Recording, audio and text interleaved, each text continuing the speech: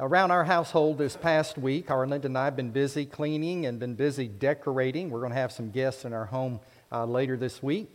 And so we've been busy doing that. Maybe you've been asked or will be asked in the next week or two, are you ready for Christmas? Now, most of the time when we say, are you ready for Christmas?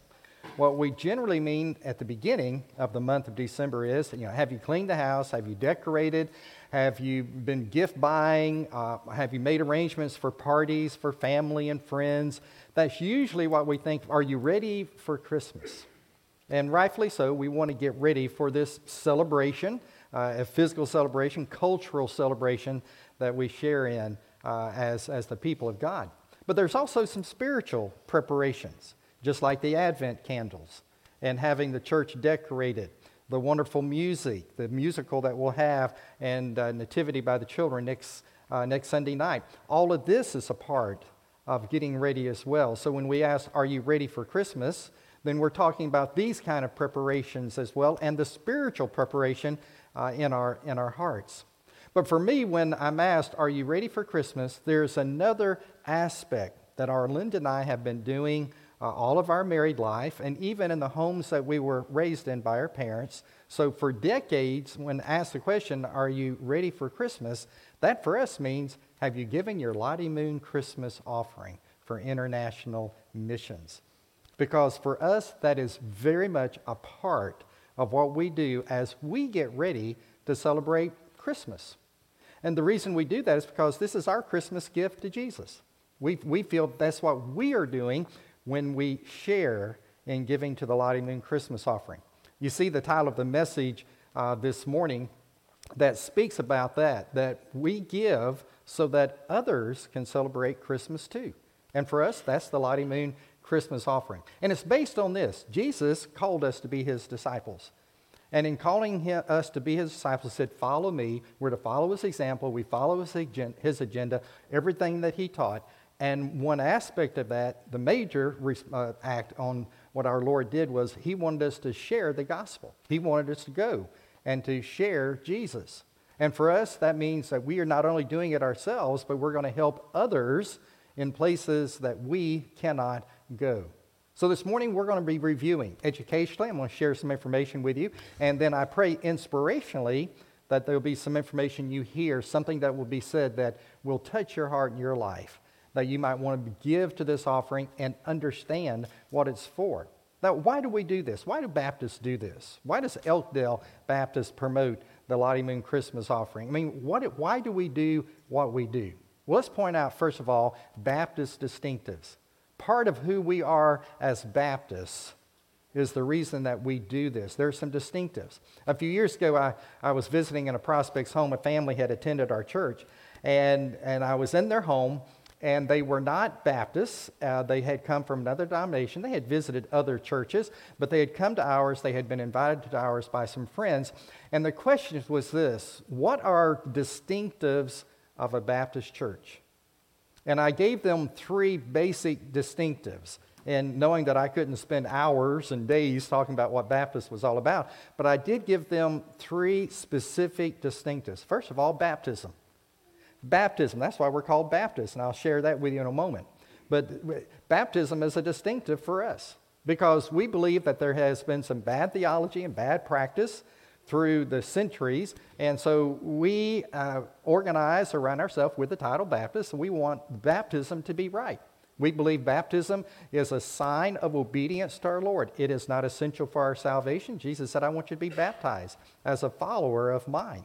And it symbolizes the death, burial, and resurrection of Jesus Christ. It's the outward demonstration that you are a child of God. It's how you are identified as a child of God, that you have followed in obedience to Christ. You've been baptized. And it's also the entry point into the local church. It's how we entered the membership to be identified with a local, for us, a Baptist church. So baptism. A second distinctive is the polity. It's how we organize ourselves, Baptist polity, how we govern ourselves. We find that we believe in being autonomous. That means we have the right to our own authority. We are the ones that make decisions in the congregation. We're congregational in polity, which means we make the decision. The final authority rests here. No one tells us what to do outside of the body of Elkdale Baptist Church. There's no higher power or denomination or whatever. No one has ever told me what to preach. And no one has ever come into the churches I've been a part of and told us how we're supposed to spend our money and how the ministries that we're supposed to have. Those decisions are made by the local body, by the church itself. Now, we have checks and balances. We have church staff, we have deacons, we have committees, we have teams, and they make recommendations to the church. The church votes on the major issues, not the minor, but the major issues that face the church, and then they go on about serving the Lord. A part of that polity also means that we are in friendly cooperation. We're in friendly cooperation with other people. For Elkdale, you're a member of the West Alabama Baptist Association. With a number of other sister churches, you are part of this organization that we call an association. And so you are in friendly cooperation with them, with Alabama Baptists as well, and then our beloved Southern Baptist Convention family. And so we find ourselves in this polity of in friendly cooperation, but decisions always rest here in the local church. And then there's a third distinctive, and that has to do with missions. We are unapologetic, unashamedly evangelical. Now, in recent years, being called evangelical has had a serious problem because we've been identified with politics and with a certain political party, and that is very unfortunate. We need to understand that we cannot let outside bodies control what we do as evangelicals. Basically, evangelical means we are aggressive in sharing the message of Jesus Christ. That's what an evangelical is. We believe in Matthew 20:19 and 20, where we are to go into our world as we are going, and we are to disciple people, then we are to baptize them, and then we are to teach them doctrine and the Word of God. That's what we're supposed to be doing. We're supposed to be out there and sharing the message of Jesus Christ. It is the mission, commission that Jesus Christ has given to us. And so as we are going into our world, we begin to share the message of Christ. We join with other people in missionary causes to do that very thing. Elkdale was formed with a mission in mind, that there needed to be more than just 1, 2, or 3 evangelical churches in the Selma community. So this church was formed out of that desire to reach people and then minister in the name of Christ. You're 69 years old as of last week. The church I pastored for many years in Prattville is 183 years old. And it was formed because there was a group of people that were part of a church up the old Highway 82, and they became anti-mission in their experience in that church. They were anti-mission. So there was a group, so we can't stay here any longer. And they came back a couple of miles back into the Prattville community, and they met this December, was 183 years ago, and they formed what became at that time known as the Unity Baptist Church, later the Prattville Baptist, and then the First Baptist Church of Prattville. And it was all because of missions and going against an anti-missionary movement that was prevailing through the South about that time, back in 1838. And so churches have a mission enterprise. They're supposed to be congregational in polity, and we also doctrinally, we believe in baptism. So those are Baptist distinctives. But now let's look for a moment at Baptist history, because we need to know where our roots are. Now, some of you are going to like this. Some of you are going to, don't go to sleep on me, but you're going to wonder why I'm doing all this. Well, I was a history major in college, all right? And one of my favorite professors that Arlinda and I both had while we were at junior college was a man who, when he gave us tests, he said, give me 50 dates and the significance of all those dates. And so I kind of learned history built around dates. So I want to give you just a few dates that help you to understand the roots of who we are as Baptists. Back in the 16th century, there was a group of people in Armenia, what we call Turkey today. And they came to understand the biblical definition of what baptism was all about. And they started practicing true believer's baptism. And that would be by immersion after a salvation experience. That group of people in Armenia would move to Germany, and they would flourish. And eventually, they would move to Holland. And in 1609, in Holland, there was a man by the name of John Smith who established the first known Baptist church, was in Holland.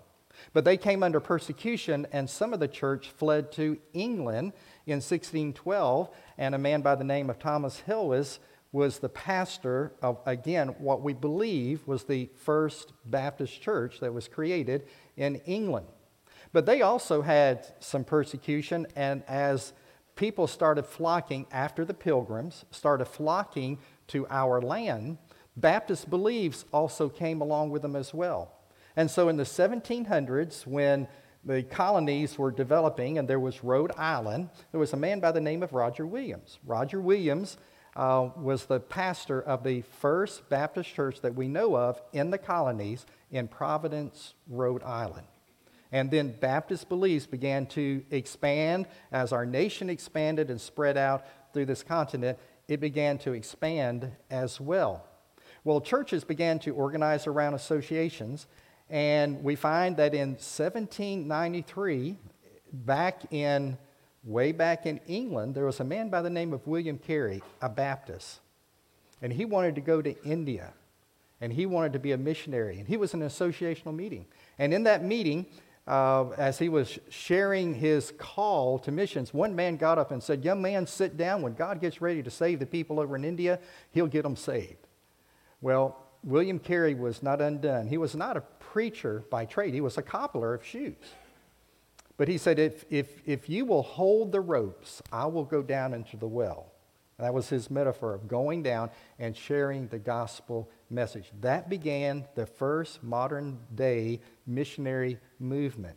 15 years later, in 1808, and Williams College up in Massachusetts, there was a group of Christian young men, college students, who were feeling a call in ministry. And one day they were out in the field and they were praying. It began to rain, and they gathered under a haystack, and it became known as the Haystack Prayer Meeting. And out of that, two young men who became very popular amongst Baptists eventually was Adoniram Judson and Luther Rice. By the way, Adoniram would go on to marry Ann Judson. Judson College, just south of us here, or north of us, was named after his wife, Ann Judson.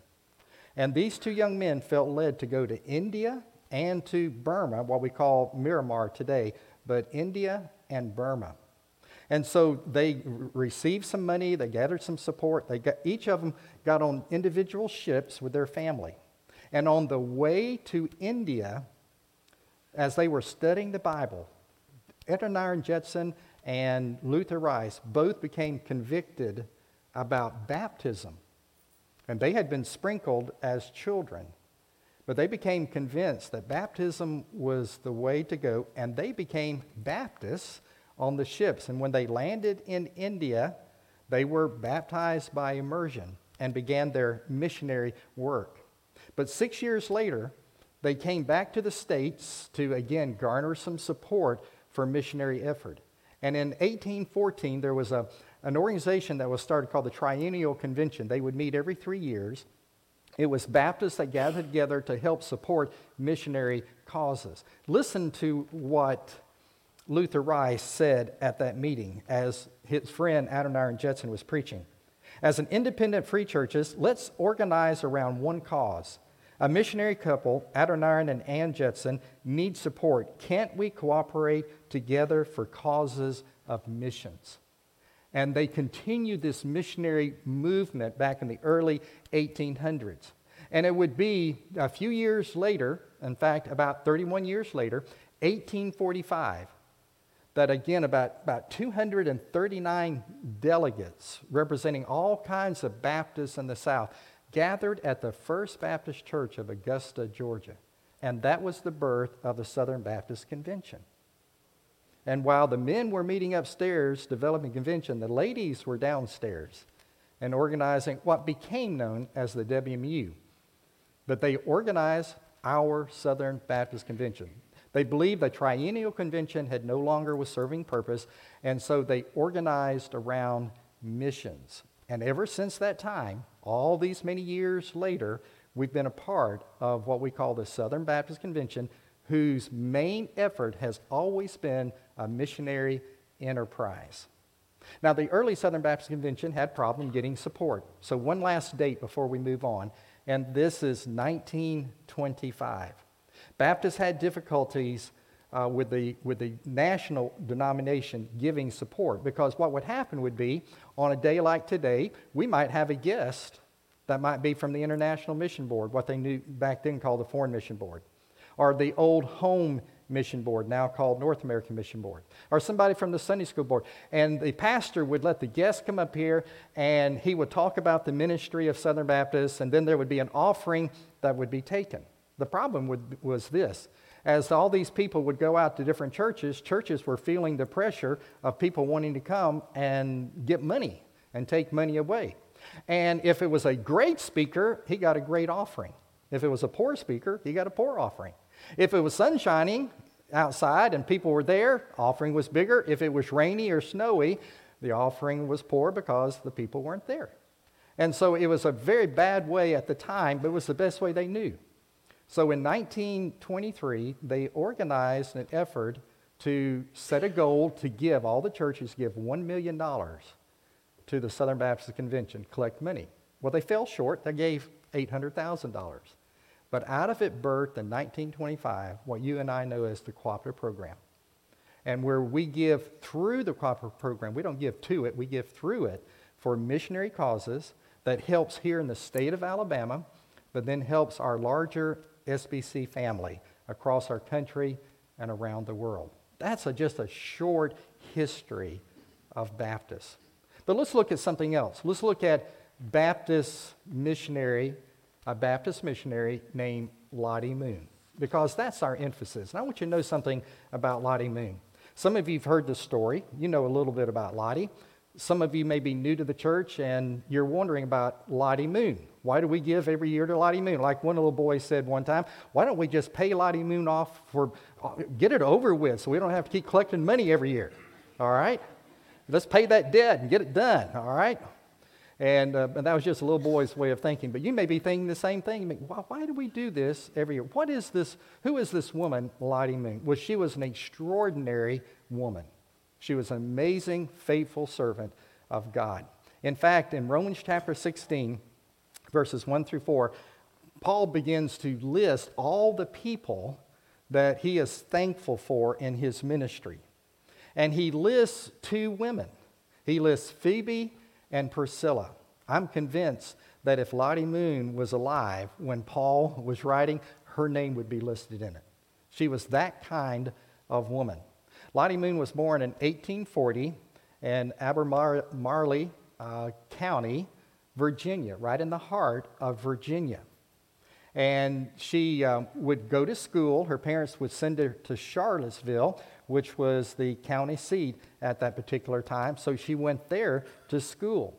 The pastor of Charlottesville Baptist Church was a man by the name of John A. Broadus. He was a wonderful pastor. He was a professor. He became the first president of Southern Seminary in Louisville, Kentucky. But he was her pastor while she was going to school. In 1859, he led her to the Lord. A few years later, by 1873, after graduating from college, she found herself teaching at a girls' school in Cartersville, Georgia. And she and another young lady, Miss Stafford, they became very good friends. Well, in February of 1873, their pastor at that time at Cartersville preached in an associational meeting. He preached a powerful, passionate message about missions. And he challenged the pastors, go back to your churches and preach this message. And he came back to his own church and preached that message where Lottie Moon and Miss Stafford were members. And to everyone's surprise, at the end of the service, when the invitation was given, Lottie Moon and Miss Safford came forward volunteering to be missionaries in China. By Christmas of 1873, Lottie Moon found herself in China. And there she would minister in Shandong, which is a part of the Tinchao province, and she would minister in the very center of Southern Baptist educational work at that particular time. But she had a problem, like a lot of the missionaries did, how to build trust with people. How do you build trust? And so she would make cookies. Well, they thought the cookies were poison, so nobody would eat her cookies. But over a period of time, she was able to build trust amongst the people. She would eventually go down to Pingtu, about 115 miles away, and she would be a part of one of the greatest revivals that swept northern China. She was a part of seeing that started. Thousands upon thousands of Chinese came to know Jesus Christ because of what Lottie Moon did and fellow missionaries were doing in Pingtu. Also during that time, there was a civil war going on as China was fighting to be a republic at that particular time. And so Tinchao was right on the battle line of this civil war that was going on. And it was reported that one night, because of the fighting that was going on, a cannonball came through one side of her little house and out the other side. She had these two gaping holes. But she was not frustrated by all of that, and she went right back to sleep. I wonder how many of us would go back to sleep in something like that. But that was Lottie Moon.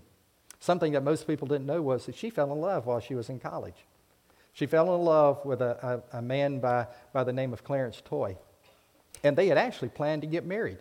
And she was going to go on to China, and then she would come back for the wedding. He went on to Germany, and he studied, because he was already a theological major. He went on to Germany. But while he was in Germany, he studied what was known at that time, still known, as higher criticism.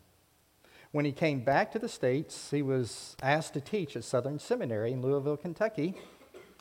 But they found out that he no longer believed in the Old Testament as we do. He believed it was just legends, just myths, just spiritual parables.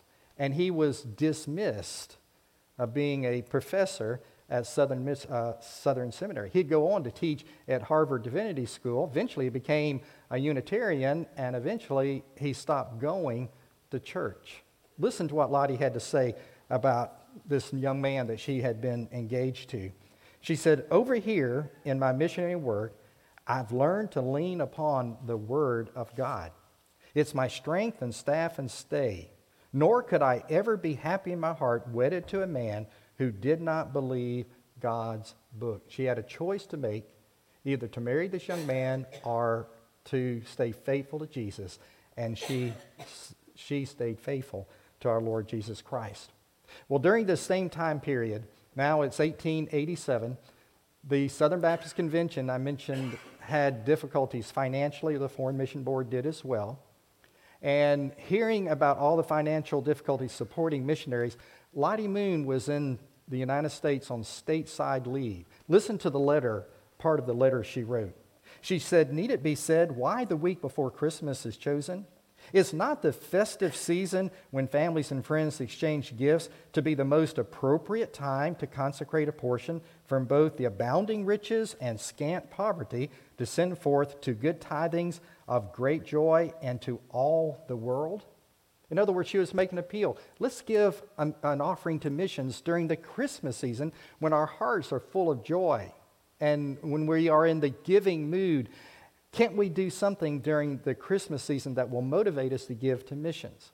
Well, a year later, in 1888, the WMU, Women's Missionary Union in Southern Baptist Life, was officially formed. Annie Armstrong became the first recording secretary, and we named another offering after her that we take up in March for home missions. And they decided to have an offering, and they started promoting it. And that first year, they set a goal of $2,000, and they raised $3,329 for missions. they were able to send 3 missionaries to the field because of what Lottie Moon challenged the ladies of that particular day. Well, fast forward a number of years, almost 30 years, and again, the Foreign Mission Board was still having difficulty financially. It's 1912, and because of scant resources coming from the United States, a terrible famine that was ravaging China, people were starving to death. And Lottie Moon took her salary, took her savings, and she took the food that she had and she began to give it to the fellow Christians to keep them from starving to death. But because of it, she was starving herself to death. She became so ill in December of 1912 that the decision was made she would have to come back to the States. And a missionary nurse was going to be accompanying her. It's December 24th, 1912. They're on board a ship in a harbor in Kobe, Japan. We find Lottie Moon died. They would cremate her. They would take the ashes. They would bring it, and they would bury her in the county that she was born in, Abermarleigh County in Virginia. I've seen the head marker, and it says faithful unto death. But the missionary nurse recorded this. Moments before she died, she started speaking words of greeting. And the typical Chinese grasping and ungrasping the hands in greetings and welcoming people, she started calling the names of those that she had led to Christ in Tinchao, those who had already gone to be with the Lord. And she's now greeting as she enters into eternity. She was an amazing, amazing woman, Lottie Moon. And that's why this offering is called the Lottie Moon Christmas Offering. But now let's spend these last few minutes and let's talk about Baptist gifts at work. What does our money go to do? What does it do to help? Well, the money that we raise for helping over 3,600 International Mission Board missionaries help to prepare and to send and to support them. Your gift really does make a difference. Your generosity, as you saw, really does transform lives. So let me just share with you just a little bit. You have the outline before you, and on that outline, you'll notice at the bottom the 2020 report of how our Lottie Moon Christmas offering was used. 247 new people groups were engaged. 769,494 heard the gospel. 144,322 people became new believers. 86,587 were baptized. 18,380 new churches started. 127,155 pastors received training, and 422 new missionaries. Now, we can pat ourselves on the back and say, man, that's great. Great offering back in 2020, and look what the Lord has done. But let me remind you, there are still 7,200 unreached people groups in our world. Many of you grew up like I did, and we would see a picture of the world up during Lottie Moon Christmas season, and there would be Christmas lights on it, and the light would light up every time we gave a certain amount toward our gold, and the gold was to light up all the lights on that world picture that was up before us. But today we have divided the world into people groups, about 14,000 people groups. And we've only reached not quite half of those people groups. Do you realize 155,000 people die every day without Jesus Christ? 4.5 billion people in our world have never heard the name of Jesus Christ. And what we're doing is still only a drop in the bucket in reaching our world for Jesus Christ. Let me give you some indications of what we're using this money for. It will be used to train believers to reach a massive group of Hindus that is in what we call South Asia. That would be India, Pakistan, that region. And as they are attempting to reach that region, that represents 1.6 billion people. 1.6 billion people. They live in that area, half the size of the United States. And our money is going there to help reach those people. Another part of the offering will be used to provide Bibles and scripture portions in print, audio, and video formats for all over the world. See, there are places and unreached groups that have no scripture at all, and those that do have scripture don't have enough copies. And we believe that the Word transforms. And so we want to make sure the Word has gotten out. Another one of the projects is called the Sign Roots Bible Translation Template. It's the creation of the Bible translation for the deaf community and using a video-based template. It's been discovered that there's over 70 million deaf people in our world that have never had the name of Jesus signed to them. And most of the time, these people are ignored. They're lost without Christ, and deaf people around the world are generally ignored by the speaking population. And yet we have a project now that's going on to help that the basic lexicon for deaf people, about 80% of deaf people can understand it. We just need to get it into a video format for the deaf people to be able to see. Then there's the Gutenberg 2 project. It's dramatizing the scripture into a modern-day movie that speaks to the Muslim heart. Remember, Gutenberg developed the printing press. That was a tremendous revolution. Well, the second revolution is this movie that's reaching Muslim people. And it's doing it in their worldview, in their culture, using real Arab actors who speak fluently the Arabic language, and thousands of Muslims are coming to Christ because of this project. In Greece, in Athens, Greece, there's church planting and refugee aid going on because people are coming into Greece from Syria, from Iran, from the Congo, from Nigeria, Morocco, Afghanistan, Pakistan, and Bangladesh. They're coming because of persecution, they're coming because of war, they're coming because of economic stresses, and they're coming into Greece. We have Southern Baptists that are there, missionaries that are reaching these people. In another project in North Africa and the Middle East, social media, you know the impact social media is making. And we have missionaries that are working to reach people for Christ in social media. There's a pregnancy center in North Thailand, and where there's a shame-based society concerning women. And they're helping to train them about the sanctity of life, how to care for babies. Our money is going there so that we can share the gospel as we're teaching them about the sanctity of life and raising their children. Listen to this humanitarian relief. There's the trauma care. Think about all the disasters that go on, the traumas people experience in foreign countries. And we have trauma relief. We're helping them with clean water and sanitation.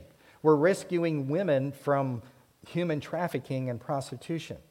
We are also rescuing children from being child soldiers as well. We're helping children who are living in women's prisons with their mothers. We're also helping orphans who in Africa have been abandoned because they have AIDS that was transmitted from their parents. We can go on and on and on about what us Southern Baptists are doing, but I hope you get a glimpse, a little bit, of why we do what we do and why we give. Some people ask, well, what would my money do if I gave a certain amount? Let me give you some example. If you gave $10, that would provide 1 month's missionary language training. If you just gave $100, that provides supplies for missionaries to serve in a refugee camp for a week. If you gave another $100, that would provide clean drinking water for a village for 1 year. If you gave $300, that would provide a 1-year license renewal for missionary doctors. If you gave $2,500, that provides 1 year of homeschooling curriculum for missionary kids. So as you think about giving, think of the faces, as you saw the video this morning, people from all over the world, people just like you and just like me who need the gospel, people that we want to celebrate Christmas just like we do. And there are people just like you and me who are going and sharing the gospel message. You notice the bottom of your outline, there are 3 blanks: pray, give, and go. I hope you will take the prayer guide that you find on the tables and that you will pray for these missionaries you'll be reading about. I pray that you will give. I pray that you will make this the biggest Lottie Moon Christmas offering you've ever given.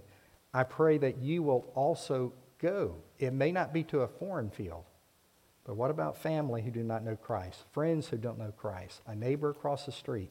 Wherever you are, God is sending us as well. Let's pray. Our Heavenly Father, I know that this is an unusual message for us in hearing what you want to do in the lives of Southern Baptists.